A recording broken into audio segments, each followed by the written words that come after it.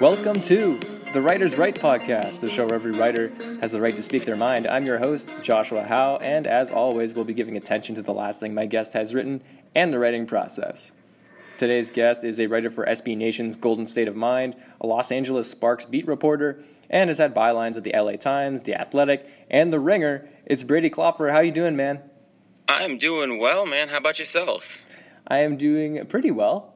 I just came off of doing a TV show recording for my sports journalism class that we're doing. So going from one medium to another, but I'm all in on broadcast stuff right now. So this is good. Hey, that's cool. Yeah, just, it's funny. I started this podcast talking about writing, and that's my main thing forever and always. I love writing, but I think it's helping me at least being able to talk better, Yeah, absolutely. I mean, there's a lot of connectivity between all those different forms of media and the ability to kind of express yourself and articulate and say what you're trying to say in a meaningful and creative but still, powerful and digestible way. I think those things are connected in a lot of ways.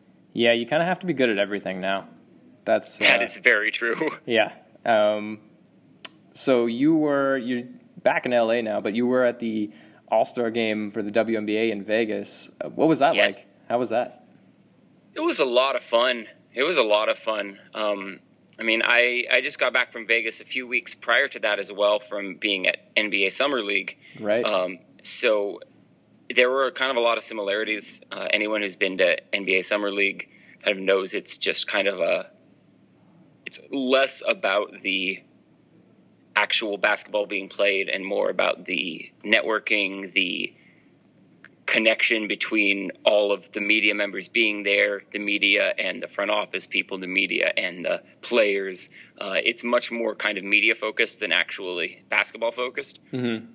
And with the All-Star game, there was a pretty huge element of that as well. Obviously, it's a bit more basketball focused, and for the players, it's extremely basketball focused, but it was, the largest event of the year for the WNBA in terms of the amount of coverage and the amount of people that come together. Mm-hmm. So it's an opportunity to meet a bunch of people who I've connected with in the past on social media, whose articles I've read, whose ideas I've bounced back and forth, phone calls I've had, but have never actually met in person. Yeah. And so that's just really fun. It's just, people coming from all over the country for this one event, hanging out at the game, after the games, socializing, whatnot. And Vegas put on a great All-Star game. It was the first time in a while they went back to a format of having a separate day for the contests. So they had the skills contest and the 3-point contest on Friday, mm-hmm. and the game on Saturday. In the past, they've done those contests at halftime of the game, which is pretty cheap. So yeah, they put on a great event. Vegas really went all out. All the players were stoked, really excited about just the level that they went to with this All-Star game that they haven't gone to in the past. And it really felt like a big event, which is fun. That's awesome. Who was the I'm just curious about this now. Who was the media member that you were most excited to meet? I want to know. Oh man. I think it would have to be Meredith Minkow of Bleacher Report. Yep, cool. She's just a tremendous human, a tremendous content producer, tremendous photographer. I believe she was there just kind of on her own dime because she wanted to take pictures, mm-hmm. and wanted to be as fully ingrained as she could. So that's a person who I've had a lot of conversations with in the past, but had never met a person whose work and attitude I really draw a lot of inspiration from. And just a person who, sometimes you meet people and they're everything you expect they're going to be. She's just an awesome human, has an amazing energy, and I was very excited to meet her.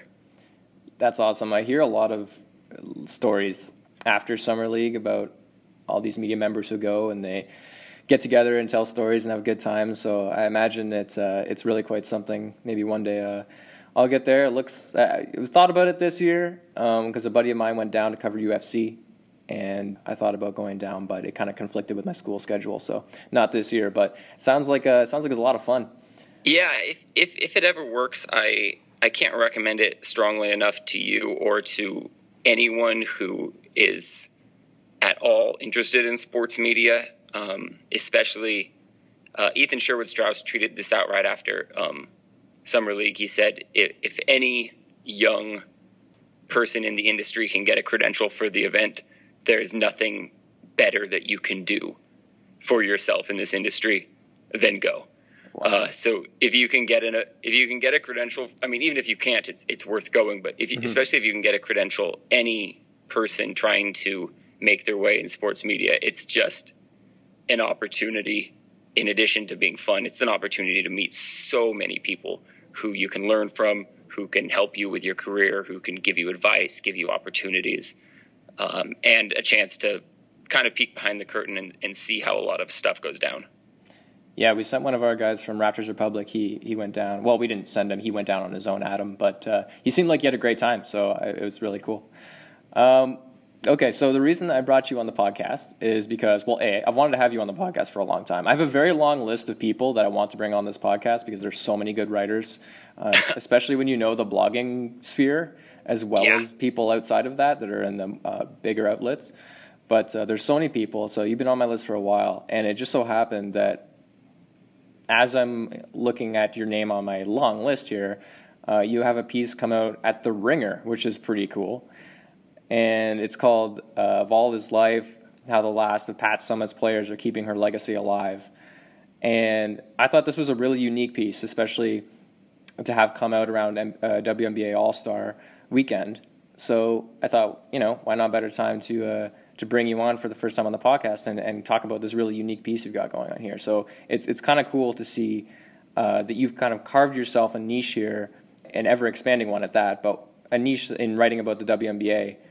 And I guess the first thing I just want to ask you in general is, how has that experience shaped things for you since you really dove into writing about the WNBA? Yeah, that's a great question. It's changed things kind of enormously for me in obviously ways for the better. But just, the biggest thing for me has been the WNBA. Covering it affords you so many more opportunities than in the NBA. Yeah. At least at the level that I'm at. I took my first WNBA writing job at the start of last season. I liked the league a lot. I tweeted about it a lot, and someone offered me a position as a beat reporter for the Sparks. And at the time, still, I don't really do any work that doesn't pay at least semi-decently. And it was very minimal pay because the site had just started up. And my first instinct was to say no. And then they were like, well, we're looking for someone to actually be a reporter at all the games and some practices. And I was like, wait, you can just give me that? You can get me that accessibility. You can get me a season credential because, I've been covering the NBA where it can be so hard to get credentialed for events unless you work for, a legitimate publication. And even then, you often are only able to get credentials for specific stuff. So I took the job because I knew the experience was going to be great of being able to have that accessibility and get to actually be a reporter on the ground. And since then, it's just been a domino effect of that. And the accessibility is just so great because there are, I hate to paint this as a positive because the accessibility is great because the coverage is so limited. There aren't enough people covering the league. And as a result, anyone who gets pretty much full accessibility whenever they want it. So for me to get to do, a piece like this one in The Ringer, that's something that, to this point at least, I wouldn't have that opportunity in the NBA because, getting one-on-ones with players and getting in the door and getting to spend a lot of time with these players and getting to know these players, that those are things that, when you're high up at, The Athletic or ESPN or something, you get that accessibility, but in the NBA, but you don't get it as much elsewhere. So really just covering the WNBA has given me a chance to actually get to be a reporter and a writer and a journalist at kind of that serious, complete, holistic level that, most people in sports media want to be able to be at.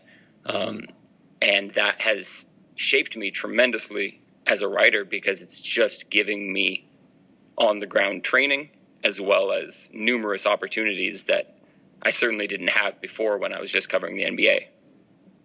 Yeah, it's funny. I in a way I can kind of relate to. So you're still covering women's basketball at the highest level, and I started this past season covering the 905, like going to games in Mississauga, where I moved to come back to school, and the access there is incredible. Obviously, you're covering a game at a higher level than like a G League sort of level for the NBA, but that similar sense of like you have access to all these players, and it's kind of crazy, and coaches, and they're all such professionals, and you're still getting this experience at a really high level, but it's just something that hasn't necessarily taken off for the general masses yet in terms of media. It's one of the best things, because like there's still so many stories there, and there's stories that a lot of people don't chase down because they're so busy going after the biggest, shiniest, brightest thing, which is great, and there are so many people doing it and pulling out great stories all the time. But there are all these other stories that are there, like under the surface, if you're looking for them at these places with these other players, and it's really cool. And this one in particular, I mean, the one that you've written here is about a legend, and even legends in the game today, like Candace Parker and players like that. So I think that access sometimes is maybe looked over by some people, even people trying to get into the media, because they're looking at stuff that they're only shown on TV. Yeah, absolutely. And I think people often forget, like you said, every person has a story. The great stories, the 99% of the great stories in sports media are about the person, not about the sport, not even about the player's ability. They're just about the person, and we like the story because we love the sport and we love the athletes that play it. But ultimately, those stories are coming because the person has an amazing story, and it doesn't matter whether you're an NBA MVP or a G League bench player. You still have a story. And in the WNBA, it's fun and it's fascinating because with the limited coverage, so many of those stories just aren't told.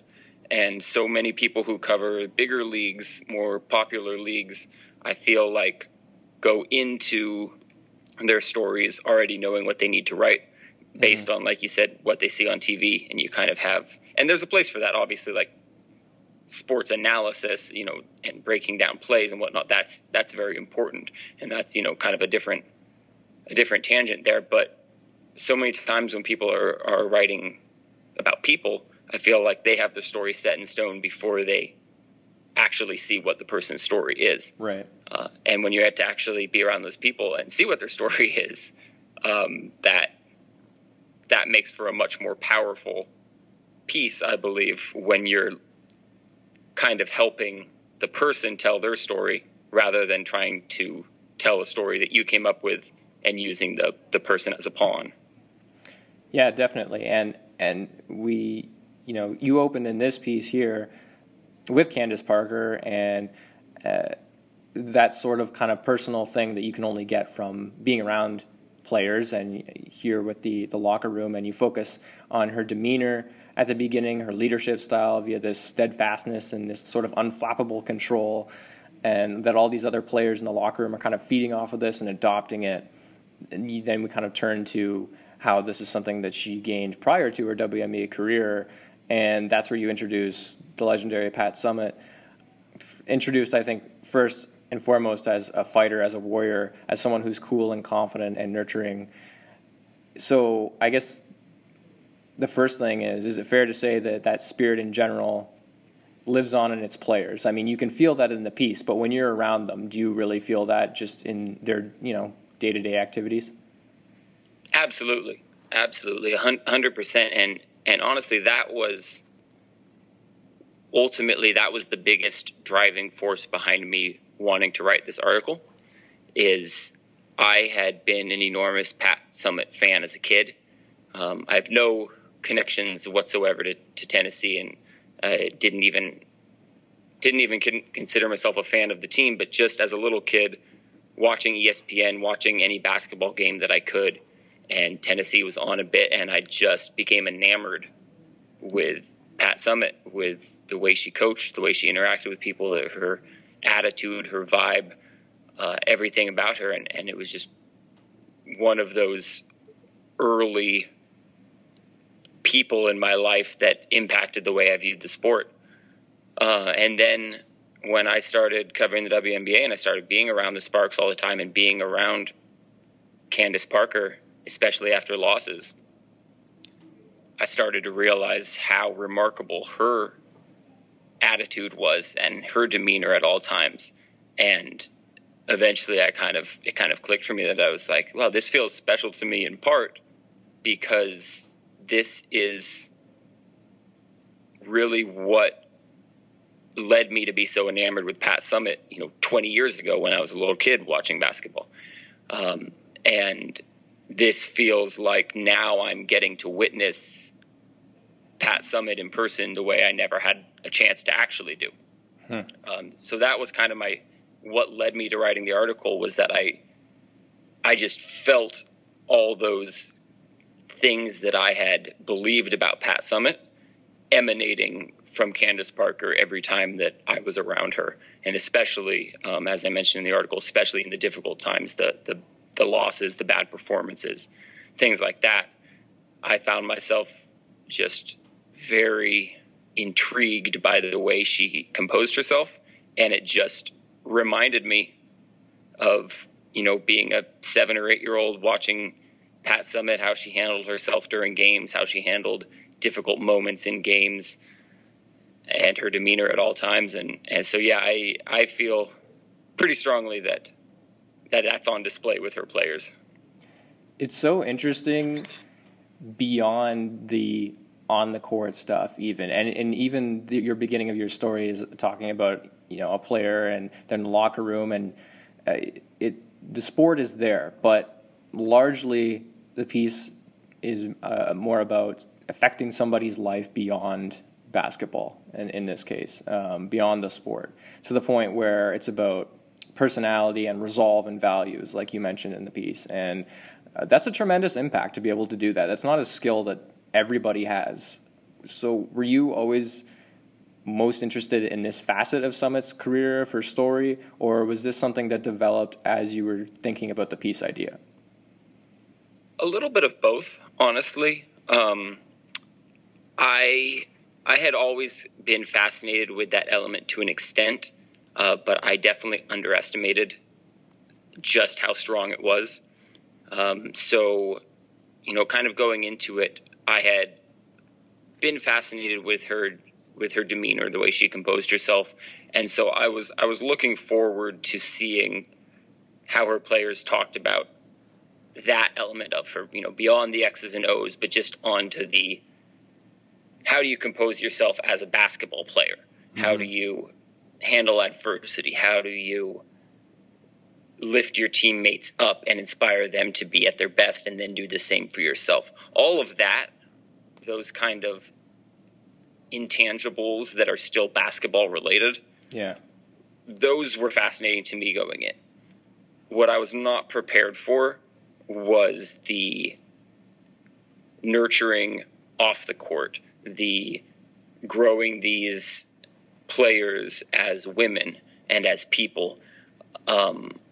I underestimated how big of a story that would be. And I'm grateful for it once I talked to these players and I realized, okay, this needs to go way beyond the basketball court. Because that was my original idea for the article, didn't go beyond the basketball court the way that the final piece ended up doing. So that caught me off guard, to just see how much that, these 4 players, they're not just passing on Pat Summitt's legacy on the basketball court. They're passing on her legacy in life. They are living their lives differently because of Pat Summitt. And that was really cool and a happy surprise. Yeah, and I think the piece captures that really well. The 4 players you mentioned that were coached by Summitt are obviously Parker, we talked about Candace Parker, and then there's Isabel Harrison, Gloria Johnson, and Shekinna Strickland. And we kind of mentioned as well the WNBA All-Star weekend just happened, and this time the All-Star game was the first one without a Summitt player for the first time in league history, which is crazy. That's crazy to think about. Yeah. I'm just like, not only does she have this personal impact on people, but she's also inherently tied to the league in a way. Like, she is connected to a major portion of the WNBA's history, and her DNA is just intrinsically attached to the league itself. Yeah, absolutely. And that's kind of one of the fascinating things I find about a league like the WNBA, where it's relatively small. There are only 12 teams. It's only been around for 23 years. So we get to witness those pioneers of the sport the way that, people our age at least haven't been able to witness that in the NBA or the NFL or ML, whatever. Right. We get to see these people who have been at the foundation of growing the sport and it gaining popularity and it being played at a higher level and it being accepted. And even though Pat Summitt never coached in the WNBA, her fingerprints are all over it. 37 players in total she had that played in the WNBA. Many more who were, drafted or in training camps and whatnot. And then, some of the greatest players in WNBA history, not just Candace Parker, but Tamika Catchings, who, in my opinion, is the greatest WNBA player ever. Shamika Holsclaw. So many legends have come through her doors and then gone on to the WNBA, and just she built up women's basketball and played such a huge role in it being as big as it was right around the time that the WNBA actually came into existence. And so as a result, so much of her is all over the game and I think will continue to be. Yeah, it's interesting. Like, I guess in a way, these values that you've mentioned and that she's set up, they're like a framework for the league, especially because the league's young, like you've said. The league is, in a way, built on this and built on the players that came through her doors, like you said. And I think just what a tremendous impact to have that kind of connection to a league that you didn't even coach in, Yeah, it's pretty special. Yeah. So moving from that, I think it's funny, or not necessarily funny, but just like it's fascinating in a way that Summitt was big on defense. And so you write about how she believed games were won and lost there, not on the offensive end, which you hear a lot of coaches will talk about that. And there was always a focus on controllables, like rebounding and defense and stuff, and not so much on shot making. But with controllables comes intangibles like heart and hustle and effort and discipline. And these are values that go beyond the court, like we're talking about, and can bleed into daily life. In terms of her coaching philosophy, where she talks about defense, and again, this is sort of branching off her being attached to the WNBA as a whole, do you think this coaching philosophy is also what made her more than a coach, like escalating her into the legendary figure that we know now? Obviously, all the wins and the tangible stuff is important, but these things that come with them, that all these players kept talking about, these keywords like discipline, is that the kind of stuff that elevated her into this status of, sort of like a basketball deity? I think so, yeah, because that just plays at a larger level than basketball, where, a perfectly drawn up offensive set, that you kind of leave that behind when you take off your shoes and you take your shower and you leave the gym. Yeah. But discipline, accountability, work ethic, putting yourself fully into something and not being willing to back down, those are things that if you plant those seeds on the basketball court, they grow into huge trees off of the basketball court, and all four of the players made that pretty clear to me in talking with them, that those lessons that they learned from her kind of resonated bigger off the court, that they all, I mentioned a few of the examples here, but they all mentioned to me that Summit's off-court leadership and nurturing and teaching is what they remember the most about her, even more so than the things that they all did together on the court. Right. And so I think, when you develop as a coach or as a teacher, as a leader of people, when you develop certain habits that are applicable in really every facet of life, mm-hmm. that is how you kind of transcend just being a good coach or teacher of the thing you're coaching or teaching. And when you become, like you said, really a deity in her case, because people don't just think of you in those 2 hours a day when they're practicing or playing a game. They think of you in all walks of their life. And, all of these players mentioned to me that she was a mom to them. And, you think of what the role of a parent is in a person's life. That's not something you can just throw around, calling someone a mom to you. Mm-hmm. You have to have the utmost, not just respect, but adoration for the way a person composes themselves and lives, to have that person have that sort of impact on your life. And that was really a central theme in talking with all these players, was that they held her in this incredibly high regard for myriad different reasons. And I think that can largely be traced back to those elements that she preached on the basketball court that are applicable everywhere.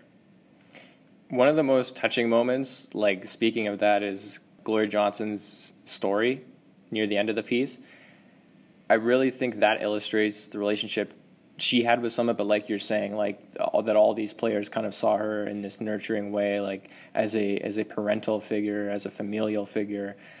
Johnson's story is about, taking both of her newly born twins and to see Summit in the medical facility when she's there for Alzheimer's later in her life, and Summit gets to hold one of the twins and plays with her and rocks her to sleep and stuff. And this is a bit of a longer quote as Johnson's telling you this story, and I could tell that you really wanted this full story in the piece. Like, how important was it to you that you got this whole thing in there? Yeah, that one was extremely important, and I always fear when you have things like that you think are great, that not everyone else will think it's as great. Mm-hmm. So it was kind of one of those ones where I put in the full quote, and I'm like, ooh, this is such a long quote. They're probably going to want to shorten this, and I was just kind of like crossing my fingers that when the edits came back that was going to remain untouched, because it felt absolutely vital to me. And thank goodness the wonderful editors of the piece, shout out to Megan Schuster and Justin Verrier, they agreed that it was a very vital quote, and they did not have any intentions of cutting that short, thankfully, because that was just one of those ones where, I think when you're doing a piece of kind of this magnitude, this was the biggest feature I've done by far, just in terms of not just talking to people on the Sparks, but but talking with other players for a feature, which I've never really done before. Mm-hmm. And it was that moment that people talk about where I'm, interviewing them and we're talking, yeah, this is great. These people are great. This is going well. And then something happens where you're like, there it is. There's my story. Which is a wonderful feeling. Yeah. And, as soon as she started telling me this story, and she was so impassioned, we were sitting on the sideline at the Staples Center while her teammates were warming up before a game, and she gets out of her courtside seat and crouches on the court in front of me to kind of reenact her strength and conditioning coach, Heather Mason, who was worried that Pat Summitt would drop her child because she was in such a late state of her illness. And so Gloria Johnson is down on the court, kind of on all fours, reenacting this moment of a worried person trying to kind of dance around, ready to catch a baby if it drops to the floor. And she was so radiant and impassioned as she's telling this, and you could just feel the kind of magic of the moment. And in that moment, I'm just sitting there watching it, and in the back of my head, I'm just going, there it is. That's what I was hoping that at some point during this process I would get something like this, and there it is. So yeah, it was very important for me to keep that in because it represented what all four players talked about. As far as Summitt's nurturing and as far as the maternal impact that she had on their lives. And I felt like I needed to really do that element of her justice. And that story just encapsulated it all perfectly. It's definitely the aha moment of this piece in a way. And I think that's really interesting because, media members, reporters, writers, people out there looking for these stories, those moments come, but they come in different ways. Out of all the people I've talked to, they always come in the strangest ways, in the weirdest moments, at the times you don't expect. Maybe it's, in person while something's happening. Maybe it's not until you're transcribing. Maybe it's, even before you start or something happens. But those moments are rare and special. So it's always cool to hear about when that actually happened that really, sort of gave the central focus of the piece, that kind of light that you breathe into it to really make it become sort of an organic thing. Those are kind of the moments we live for as writers, whether it's someone else saying it or a sentence you're typing that you come to. It's that kind of holy moment where you realize you found out what you're writing about, and now you get to do that. That's, to me at least, is that's kind of the dragon I'm perpetually chasing with writing. Yeah, and speaking of writing, I want to kind of shift a little bit too to talk more about the process of it, because that's what I like to do with the kind of second half of this podcast. I think one of the most interesting things with you here, there's two main ones. So the first one is this. It's pretty clear, and you've told me this and you've mentioned this here, but it's pretty clear even just from the writing in the piece that you're a big fan of Pat Summitt. So how did this piece come to form in your mind before everything else? Like, what was the nugget or the little nagging thing in the back of your head saying, I need to do this piece, I need to write about it, I want to write about it? Or was it, was this something you've always wanted to do, or did it only once you started kind of covering the sparks and it became more possible to write a feature like this? Was that the time that it really manifested itself?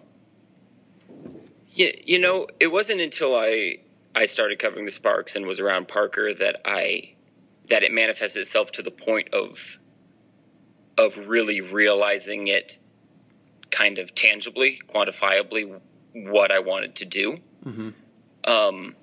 But I realized as I first started to kind of have the idea for it that where it was coming from for me was an opportunity to connect with one of the most important basketball figures in my life. And I think for me, writing is a form of expression where you get in touch with things that you might not otherwise be able to get in touch with in life. You get to express your emotions or experience new things simply by, exploring them through your words and studying them, either, physically studying them or just studying them through kind of mental exploration. Mm-hmm. And so with this, it was, when I was a little kid, my basketball heroes were Pat Summitt, Coach K, and Michael Jordan. Mm-hmm. And those were just those were basketball deities to me. My goal when I was like 7 years old, my goal was to go to Duke, play 2 years on the men's basketball team for Coach K, transfer to Tennessee, play 2 years on the women's basketball team for Pat Summitt, and then be the next Michael Jordan. That was my goal. That was my life goal. I was hell bent on it. And so, that obviously faded at some point. And as you get older, you get more and more figures that are important to you and whatnot. But, Pat Summitt remained just an integral part of why I loved basketball. And so after she died 3 years ago, I hadn't, given her too much thought in recent years. And once she died, there was a little bit of a feeling of emptiness for me, because I realized as a kid, I always just assumed I'm going to get to meet Pat Summitt. I'm going to get to play basketball around Pat Summitt. I assumed I was going to be a great basketball player, and I was going to get these opportunities to surround myself with my basketball heroes and do basketball things around them, And that obviously never happened. Pat Summitt died before I ever met her. I'll never get that chance to meet her. And so once I started spending time around Candace Parker, and she started to remind me so much of Pat Summitt, I kind of got the idea for this piece in part because I wanted that experience of spending time with Pat Summitt that I'll never actually get to have, mm-hmm. but getting to almost vicariously have it through exploring who she was as a person, through talking to some of the people who knew her best and spent critical times with her. To me, that was, the closest I can get to actually meeting someone who, at a key stage in my life, was one of my biggest heroes.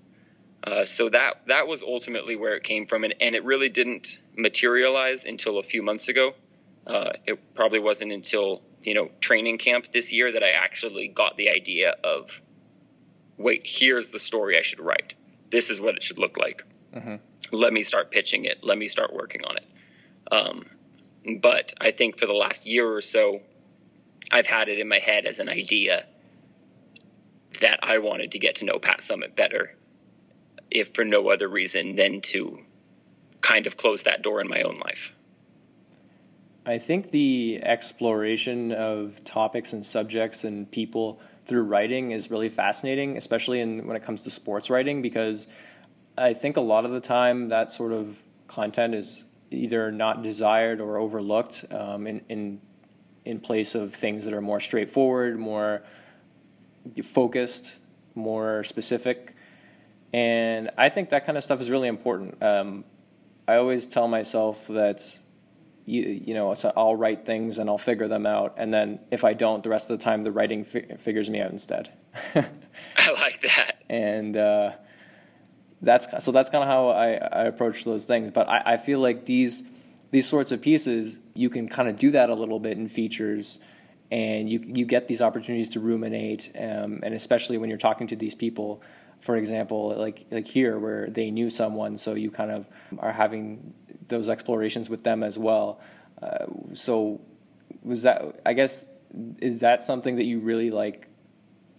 Was it a strong feeling for you as you were doing this, both in like talking to people and like once you got to the writing portion of this is sort of an exploration here that I don't usually get the opportunity to do?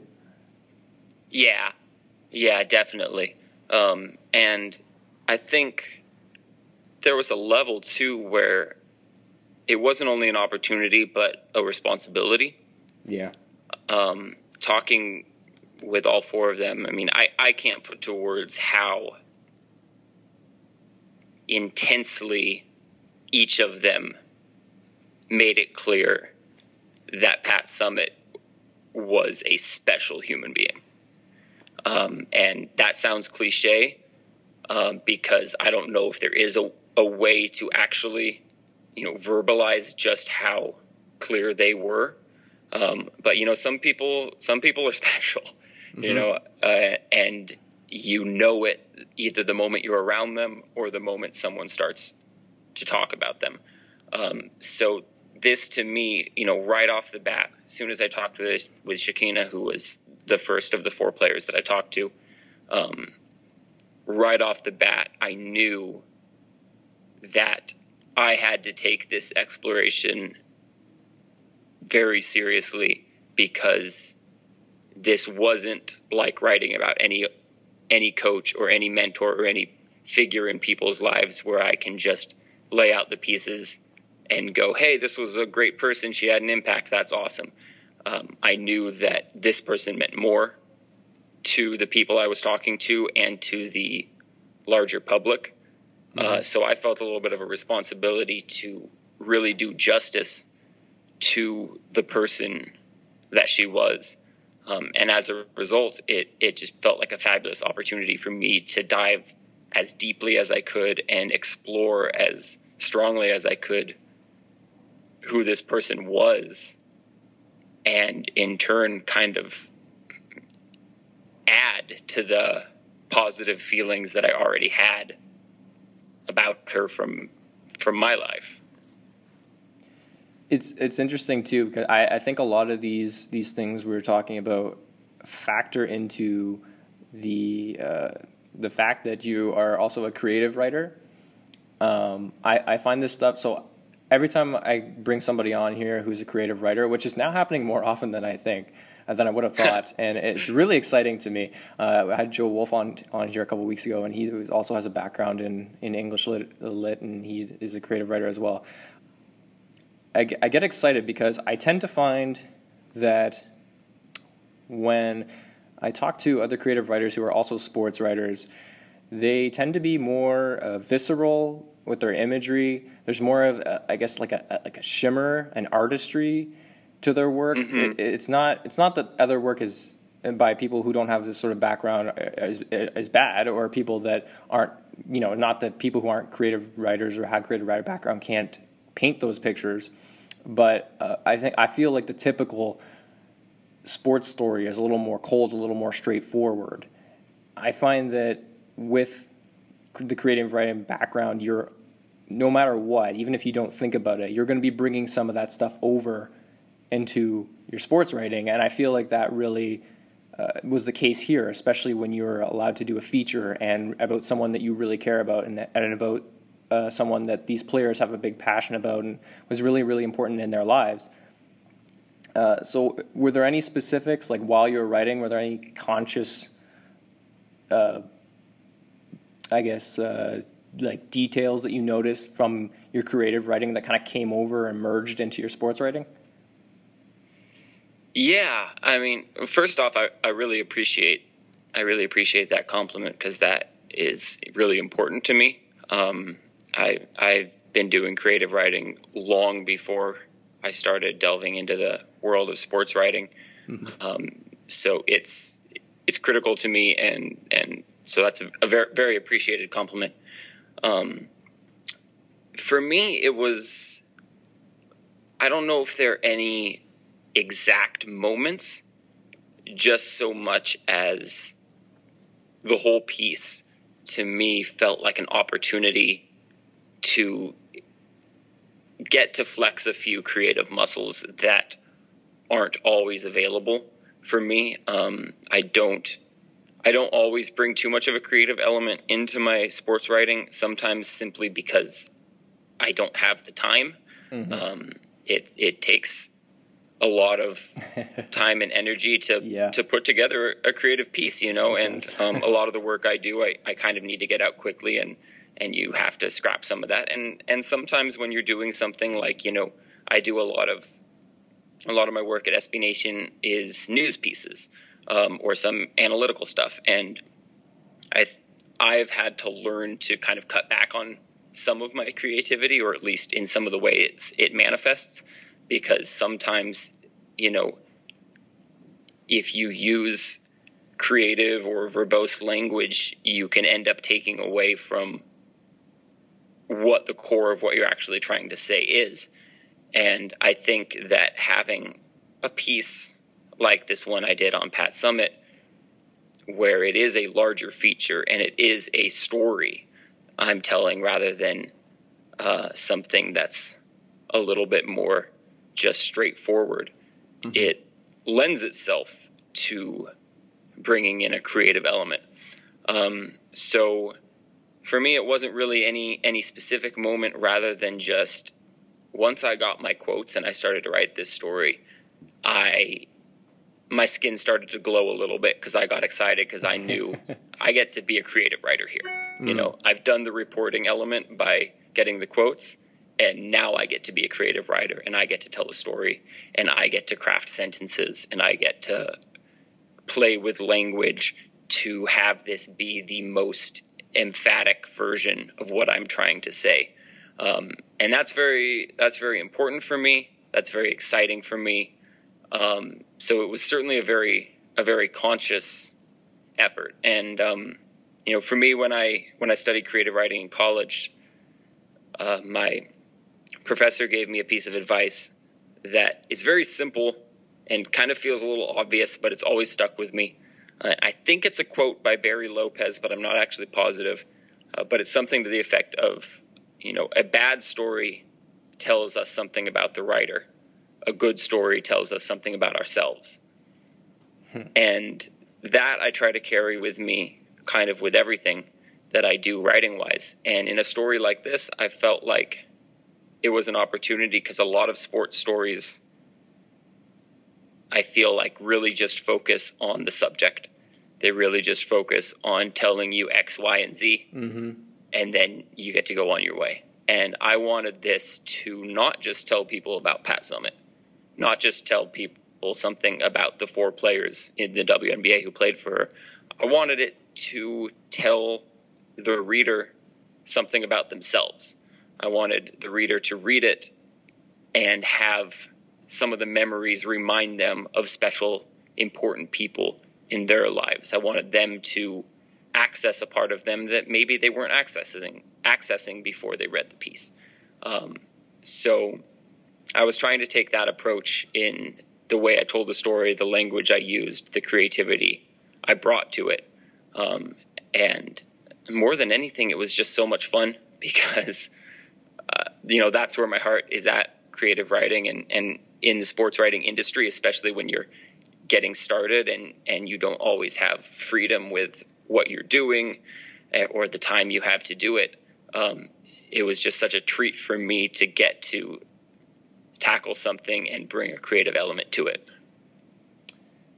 Yeah, it really is a special thing to be able to do that. I mean, I've always done my own sort of thing where I decided as a personal choice when I started doing sports writing, and it's part of the reason I got into it, because it is storytelling, and it's different. You do it in different ways sometimes, as compared to creative writing, of course.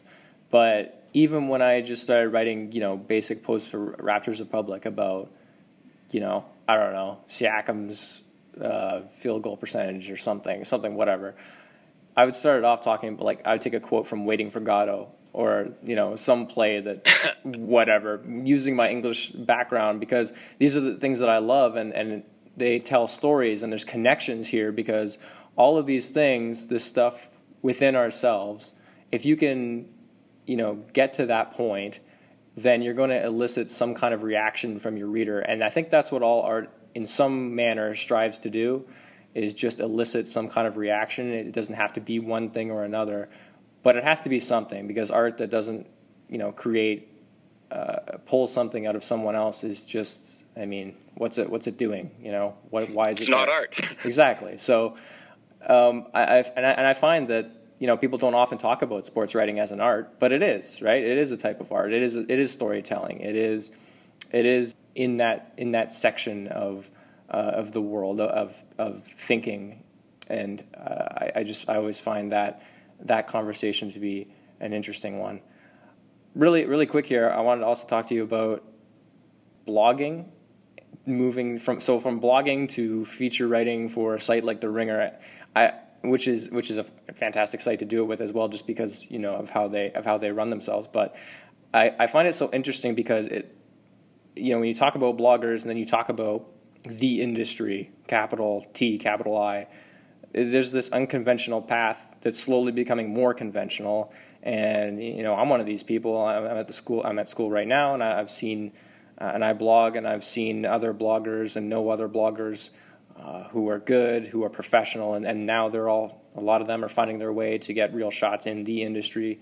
And I just was curious that for you, do you find this transition sort of jarring? Because obviously you still do the blogging and you're writing for different places, but do you find that sort of straddling the line to be a bit weird?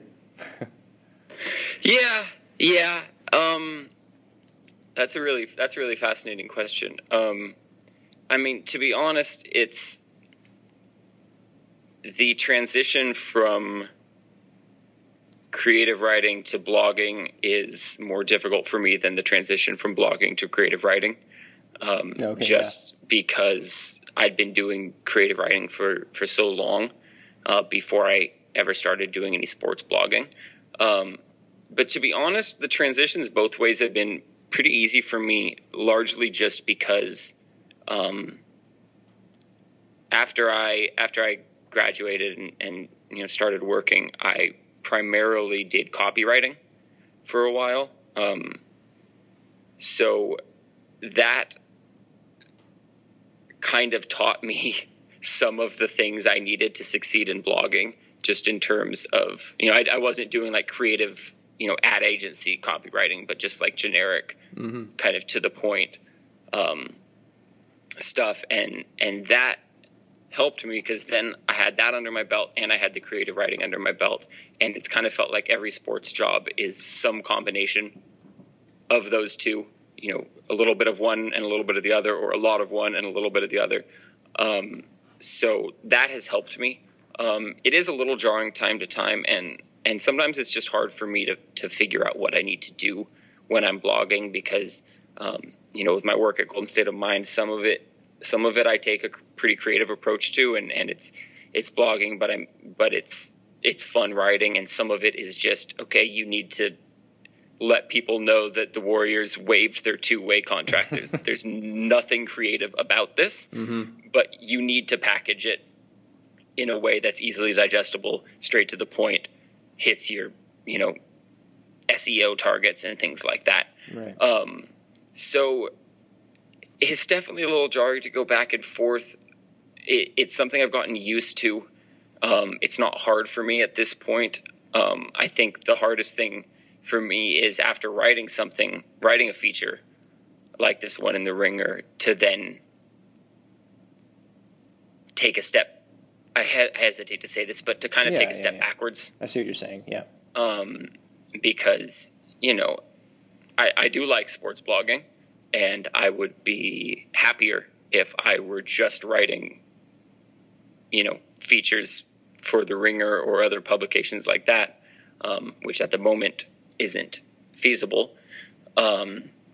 So yeah, it's always a little jarring, but I think it's also a fun challenge to kind of take every piece as it comes and go, okay, this is what I have to do.